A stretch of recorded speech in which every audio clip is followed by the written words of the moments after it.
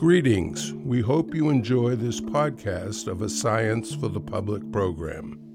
If you'd like to see the video of this program, just search the title on our website under the Archives tab at the top of the homepage, www.scienceforthepublic.org.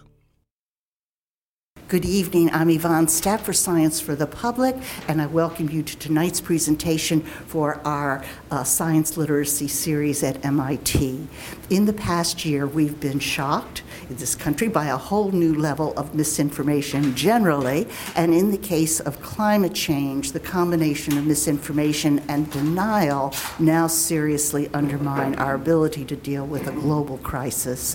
Tonight, we have very good fortune to present a pair of Northeastern University professors who will explain, on the one hand, climate change facts related to coastal ecosystems, and on the other hand, the psychology behind the acceptance or rejection of scientific fact.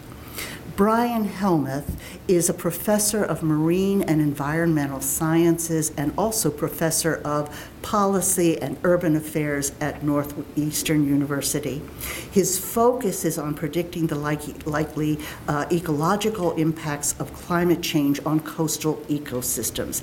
He provides decision makers with forecasts about climate change impact on coastal ecosystems, and he also collaborates with colleagues around the world and just recently came back from Iraq. And we are very lucky that he is actually in the country tonight. We've managed to get him. John Coley is an associate professor of psychology at Northeastern University, and his research is concerned with the interrelated structure of knowledge and reasoning and conceptual development. We really need that now. This science happens to be a very rich area at this time, and it offers some insight into why people believe what they believe and how we all handle facts. Dr. Hellmuth and Dr. Coley combine their expertise tonight to discuss possible methods for more effectively educating the public about climate change and strategies for adaptation. And it's a great pleasure to welcome Brian Hellmuth and John Coley.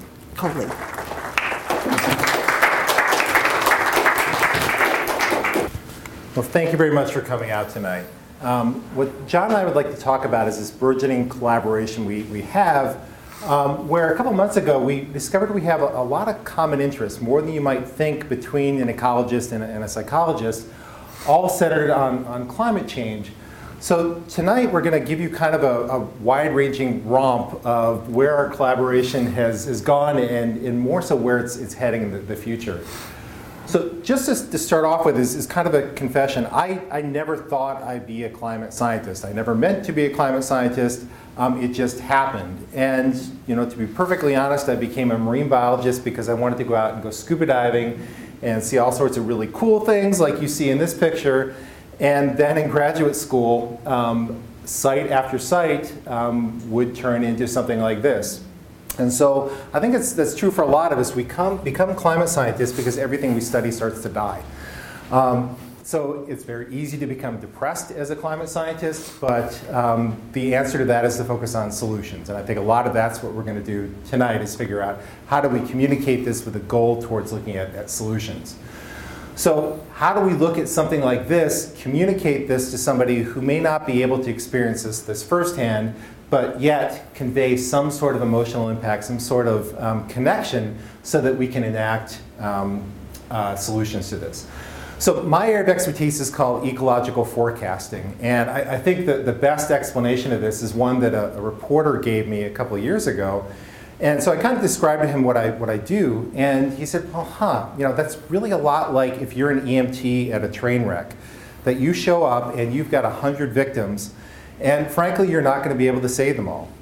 And this is where you go out and you put the toe tags on them. Some of them, no matter what you do, you're not going to be able to save them. And if you try to exert all your effort, all your resources on that one person, you're going to miss a lot of the people that you could save. Some are fine. If you let them sit for a while, you can get back to them later. But it's the ones that are really the kind of yellow toe tags, that if you do something right now, if we do something right away, we have a chance of saving them. So a lot of what I do is trying to triage, is trying to figure out, prioritize, how do we expend resources, how do we expend political willpower, how to expend time on trying to find solutions to coastal adaptation. And so, like other scientists, what I was trained at doing was looking for pattern. I mean, we all know this, if you remember back to your third grade science class, it's all about looking for pattern. You look for pattern in the laundry soap. I mean, I've judged a lot of science fair competitions. A lot of them are laundry soap. Is how do you look for patterns? How do you then explain them? So, we may look for this pattern on a mountainside where we see one species of plant replacing another one. We then conceptualize this in a textbook as this nice, neat diagram where we look at the replacement of one species over another one as moving up this mountainside. And so understanding patterns and trying to explain them is what we do. And really this is the basis of the scientific method, where we start with observations, we discern what we think is a pattern. Based on what we know of the system already, what other scientists have done, we come up with a tentative hypothesis. We come up with a way to try to falsify that hypothesis. And then eventually, if we do that enough times, we come up with a theory to explain that. And really, that's where we're at with climate change right now, is the level of theory, where it's poked and prodded for so many different angles. We're really confident that anthropogenic climate change is happening, and we have some idea of the mechanisms driving it. So that's where I am as a scientist, but as Yvonne mentioned, I'm also in a school of public policy, which means that a lot of what I do is trying to figure out how to communicate this to people who can do something about this. How do we communicate to the public? How do we communicate to decision makers?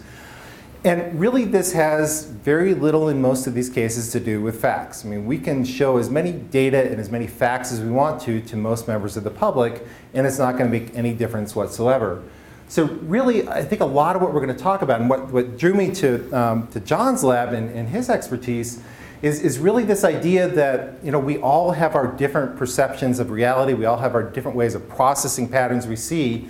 And we can have the same information. So in this case, are there 3 boards or are there 4?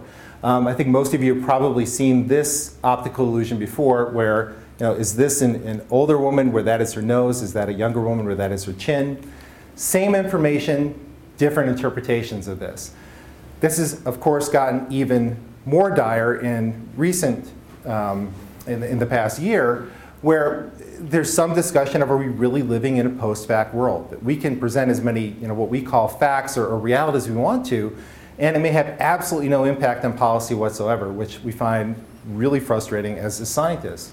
And climate change is probably the ultimate expression of this, right? I mean, if we look at the same information, are we denying what we see, or are we blowing it out of proportion, or as scientists, are we trying to find that middle ground to actually present some objective form of reality so that we can do something about it? So I want to pass over to John to talk a little bit about this idea of, how do our perceptions of the world around us really affect our ability to recognize pattern, to explain it, to communicate it, and in doing so, how does it affect our willingness and our ability to find solutions? Thank you, Brian. So, my name is John Coley. I'm very happy to be here. When we're talking about recognizing patterns, we're sort of starting to leave the area of ecology and starting to venture into the area of cognitive science. And that's what I do. I'm a cognitive scientist. I study how people think. So cognitive science can be thought of as the interdisciplinary study of the mind. We as cognitive scientists look at how we transform physical signals like light and sound into representations, how we manipulate those representations mentally, and how those kinds of manipulations give rise to things like predictions or explanations or behavior. Now, one kind of process that cognitive science studies can be thought of as a domain general process. And these are the sorts of cognitive operations that we use in lots of different areas, lots of different subject areas. So for example, categorization. We categorize all kinds of things. Memory, decision making, pattern recognition. These are sort of general cognitive processes that we see at play over and over again in different subject areas. So just to give you an example of pattern recognition, you may or may not have seen these actual images before, but they should be kind of familiar, right? And the reason that they should be kind of familiar is because you've probably seen this image before. So what you did there, it seems like a very simple act of cognition, but you were able to look at a novel image and recognize it and classify it based on your prior experience. Here's another exercise in pattern recognition, and I want you guys to take an active part here for a moment. I have 9 statements up here, and I want you to talk with the people around you about how you might organize these statements into groups. Which of these statements seem like they have something in common? So take a moment, actually talk to the person next to you about how you might, which of these statements go together. All right, what did you come up with? You guys seem to be having a very interesting conversation. Can you say a little bit about what you came up with? Fantastic. Well done. There's no right answer, of course. I'm a psychologist. One way to organize them is sort of what you guys came up with. So educators, so all of these, by the way, are misconceptions. Educators, when they're dealing with people's misconceptions, often do so by topic, sort of how they break out in terms of how science divides the world up. So one way to think about these particular statements is in terms of earth science, volcanoes, greenhouse effect, and ice, chemistry, molecules, hydrogen and water, and biology, species and plants. All right? But what I want to propose is another half of cognitive science might have a different idea for how we might think about these. So another side of cognitive science, my side in particular, looks at domain-specific processes. So how people come to think about particular phenomena, particular groups of phenomena in the world. So in my lab, we refer to these kinds of thinking as cognitive construals. And that's just a fancy word for the kinds of ideas or theories of assumptions that people spontaneously develop in response to their interaction with the world. So every day we use these sorts of construals to make predictions, to explain what happens to us, and to basically get around. So what I want to talk a little bit about is 3 of these cognitive construals. And these are things that are called teleological, essentialist, and anthropocentric thinking. There will not be a quiz.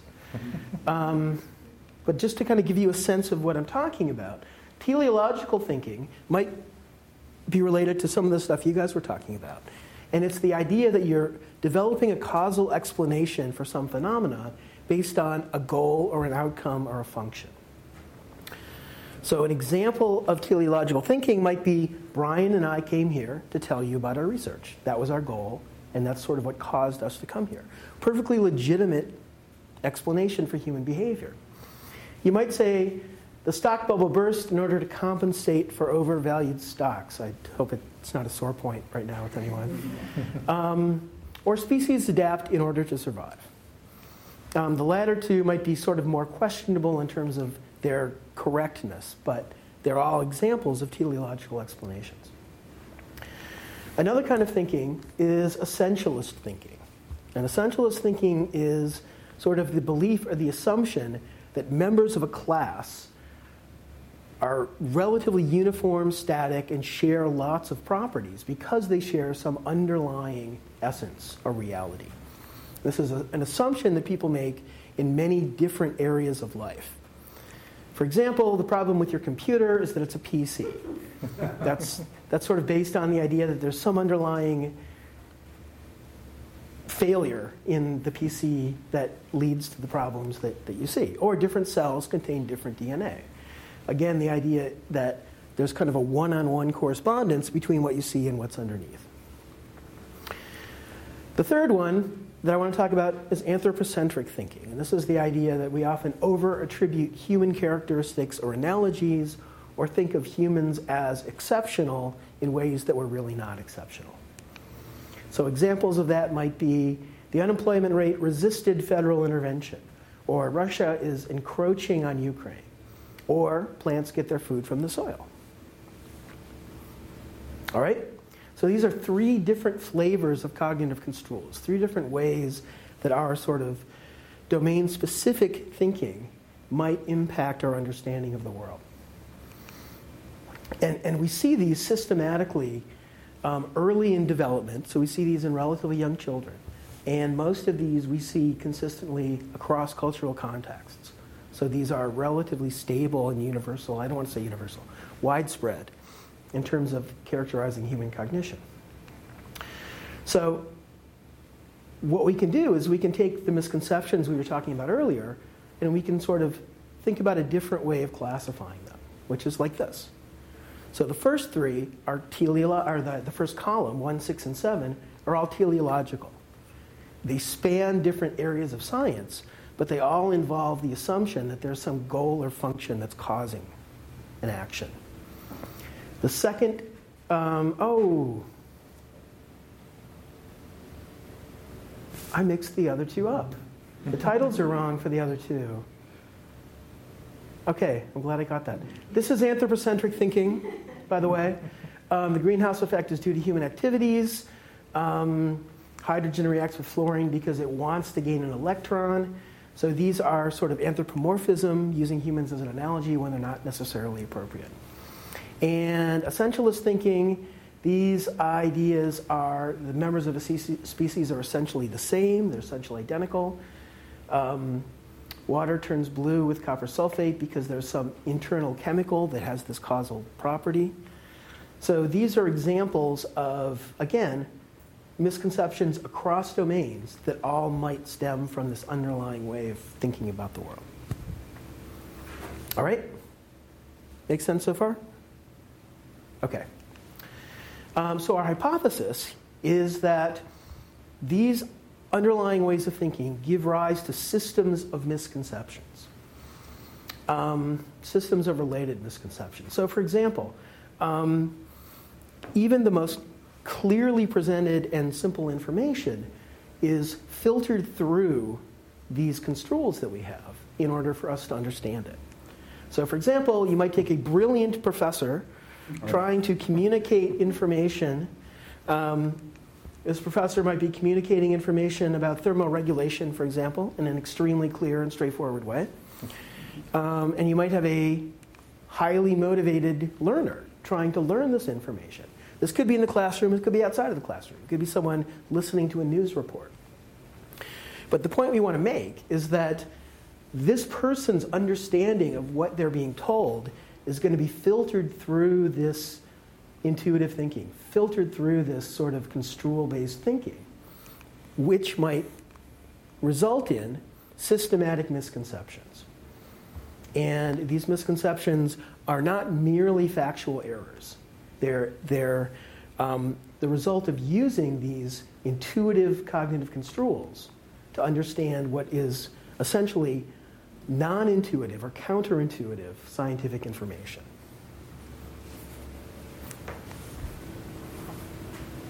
Oh, okay. More. God, I'm just going to keep talking. All right. In my lab, we've done some research on this in the area of biology. So we focused on how people learn and think about biology. And what we've done is we've measured these three kinds of thinking with a number of measures from the cognitive science literature. And we've also measured people's misconceptions about biology. And the question is, how are these kinds of intuitive cognitive construals predictive of people's misconceptions? And the way that we ask this question is we actually divide misconceptions up sort of in a way that I showed you before. So we have misconceptions that seem teleological in nature. We have misconceptions that seem anthropocentric in nature. Yes, that one's right. And we have misconceptions that seem essentialist in nature. And the idea is to look at whether the relations between these things are sort of specific, whether essentialist thinking is its own thing, or whether in general these construals are related to misconceptions. All right? Does that make sense? So the prediction is that teleological thinking should predict teleological misconceptions, if we're right about this. It might not be that related to other kinds of misconceptions. And likewise, you can make the same sort of prediction for anthropocentric and essentialist thinking. So these should relate to related misconceptions, but not necessarily unrelated misconceptions. I mean, the alternative is perfectly plausible, right? That people use a lot of this kind of construal-based thinking and have a lot of misconceptions. And there's not necessarily a close correspondence.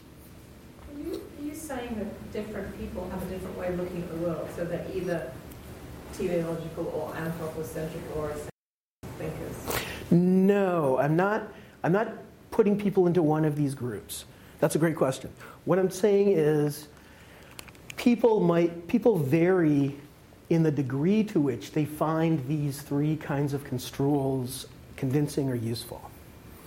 And that variability is independent of one another. So you might be really teleological, but not very anthropocentric. And so what I'm saying is, if you're someone who's really teleological, is the degree to which you're teleological or not predictive of the degree to which you tend to hold teleological misconceptions in biology? Does that make sense? Okay. And here's just a very quick summary of what we found. Essentialist thinking is significantly related to essentialist misconceptions and unrelated to the other two kinds of misconceptions. Likewise, anthropocentric thinking is strongly related to anthropocentric misconceptions. It's not related to the other kinds of misconceptions. And the world is not quite a perfect place. Teleological thinking is strongly related to teleological misconceptions, but it also has some relation. So people who are high in this also tended to agree with anthropocentric misconceptions. The idea, maybe there's something about intent, something about goals. That's sort of a question for another day. But I think the take-home message here is that these kinds of construals, these kinds of intuitive thinking, give rise in a very systematic way to kinds of misconceptions, at least in the domain of biology. So how is that related to understanding of climate change, right? That's our next move. All right. So there are a couple reasons why this is a particularly thorny issue when it comes to climate change, and part of it really is an issue of what is climate. And this is something that often gets lost in the public discussion. And there is a difference between climate and weather. And I love this catchphrase by Deke Arndt, that climate trains the weather, but weather throws the punches. Climate, by definition, is a 30-plus year trend in weather. So we're looking at long-term trends in weather condition. But ultimately, it is weather that you really care about. So to put this in kind of a local context, it is Mookie Betts that you fear, hopefully, if you were a Yankee. But ultimately, it is the trainer that picks the team that decides the lineup, that affects that. And over time, we have climate change, hopefully in this case for the better. But this is what you end up being affected by. And so this is what organisms really care about. But this often is not the way we talk about it. So for example, this shows the temperature anomalies up at the surface of the globe. There are places that are getting colder, in some cases significantly colder, places that are staying about the same, and places, especially at high latitudes, that are getting markedly warmer. But all of this gets condensed down to a soundbite, like this is a 1 degree increase in average global surface temperature, when really what that means is there are some places getting colder, some staying the same, but the vast majority are getting warmer. But that encapsulates everything from a minus 6 degree decrease to a plus almost 7 degree increase in that simplification. But that's how we tend to talk about climate change. I mean, think about predictions for the year 2100. We talk about an increase in global average temperature of 2 to 6 degrees. The Paris Accord was looking at a 1.5 to 2 degree increase in global average temperature, but all of that encapsulates a lot of variability. But if you're a tree frog sitting in the notch of a tree, you could care less what the 30-year running average of global average surface temperature is. You care about whether your little nook or cranny is too warm or too cold or too dry or too wet for you to survive. And so this is what throws the punches at these very hyper-local levels. And what I'd argue is that's the same way that we experience it. Now, that doesn't mean that climate doesn't matter. I mean, a difference in average global temperature is about the difference between now and the last ice age. So we're talking about increases of 6 degrees C by 2100 or beyond. It's the same magnitude of now and the last ice age. So it's certainly not insignificant. But as a biologist, I have to interpret that change in climate to a change in weather. And as we talk about communication, again, it's how people's perception of climate is affected by weather. So one really good example of this comes locally. I mean, for those of you who don't know, the Gulf of Maine is warming faster than 99% of other large bodies of water on Earth right now. And so in the summer of 2012, if you remember back, the water temperatures in the Gulf of Maine were 1 to 3 degrees C higher than the climatology. So if we look at that blue line, that's the normal temperature. That's the climatology. That's the 30-year running average, what it normally is. That gray line shows what it was in 2012. So even early on in the season, this is just over the course of the year, you could see it was substantially warmer than the climatology. To the middle of the summer, it reached up to 3 degrees warmer. So we're talking about increases in climate of 2 to 6 degrees, but we're already experiencing that in weather right now. So what that meant was that lobsters molted a lot faster. We know that lobsters, like other organisms, all respond to temperature. They grew faster, they molted faster, and it flooded the market. In this part of the world, the way that works is the U.S. lobster fishers get their pots in the water before the Canadians do. So in this case, the market was flooded by the U.S. before the Canadians even got their pots in the water. It led to a huge international debacle where the Canadian fishers, some of them went bankrupt, and the good news for us is that lobster tails were cheap for a long time. But these are things that happen because of weather, because of these short-term extremes. And so when we talk about climate, really a lot of it is the increase in these extremes. But the other way to look at this then is we have these extremes that punctuate long-term change, but some of these impacts are difficult to perceive because so much of our perception is based on recent memory. So, this is the proverbial frog in the pot of boiling water that I've never tried this, but if you turn up a pot of water slow enough that the frog is only going to detect a lack of change, and so it actually will stay in there to the boiling point. And again, I don't know if this is apocryphal or not, but you get the idea that if change happens slowly enough, it's very difficult to perceive. So as one example, this is a picture taken at a recreational fishing landing, where I think most of us would say this is a pretty good catch. If we went out and we caught that catch in one day, we'd say that was pretty good, until I compare it to the same location in 1958, where these are whale cod. This is what used to be caught here in New England with whale cod. And it's only that comparison by looking at the data, by looking at, in this case, images, that really shows us how our perception of normal has changed. And we can look at this over time series. We look at 1958, 65, 79, 85, and 2007. And while initially this looked like a pretty good haul, now comparing this to what the baseline was, all of a sudden it doesn't seem so good. So just like a cup of coffee used to cost 5 cents, now it's $4. We accept that as normal because that's what we perceive based on our recent memory. So these changes are hard to detect in a lot of cases. So as scientists, we rely on data, right? So I can show you, for example, the increase in global average temperature here as an inverse function of something on the x-axis. It looks like a really good relationship. It looks like we're onto something until I show you that is the number of pirates. So this is the global average temperature versus the inverse of the number of pirates. So if we go along with this, the solution to climate change is basically to increase the number of pirates, and that will solve the whole thing. Now, of course, we know that's not true, but why is it that we're pretty confident that we understand this relationship where carbon dioxide and other drivers are the causal factor of changes in temperature? So even though this is a lot more complex, why is it that as scientists we have a much higher confidence in our understanding of this relationship than we think we do in this one? Just as an example of how this plays out then in the public sphere, this is a paper in Science. Science is the journal where you see grown scientists cry when they get rejected.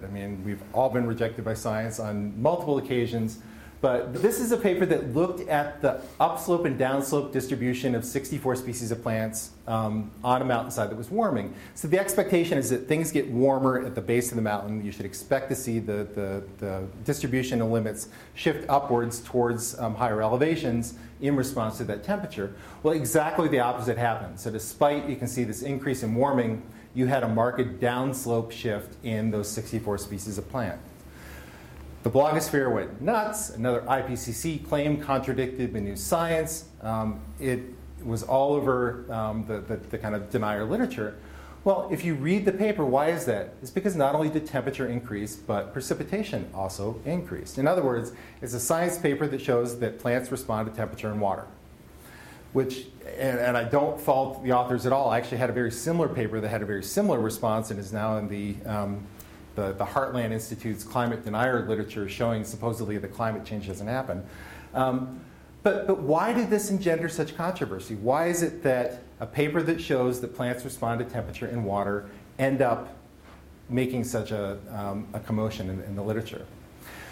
So this again is where as a climate scientist, as a biologist, I really turn to people like John to try to help me understand these processes. I'm not sure I can. I'm not sure. We don't know if we have an answer yet. I'm not sure I can go that far. But one way to think about how people understand climate change is to go back to the sort of construals that I was talking about before. So maybe, like other areas of science, we're filtering what we learn about climate change through these intuitive lenses that we've developed. This is work done by my PhD student, Nicole Betts, for her dissertation, and it's currently ongoing.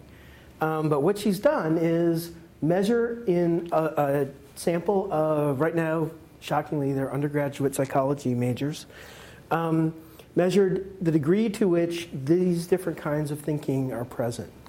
And what she's looking at is the degree to which these different kinds of thinking might predict people's understanding of climate change. So not misconceptions per se, but they're kind of factual responses to an assessment of your understanding of climate change. So the question is this kind of intuitive thinking that we've seen relevant for biology also relevant for understanding climate change? And so what she did is she asked people to the extent to which they agreed or disagreed with a series of statements about climate change that were misconceptions and that were set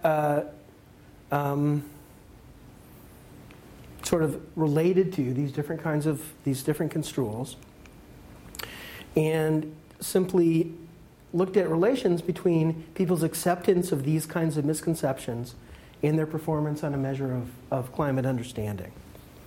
And what she found was, for teleological thinking and for essentialist thinking, there was a negative relationship. The more you showed these construals, the more of an essentialist you were, or the more of a teleologist you were, the less likely you were to understand climate change.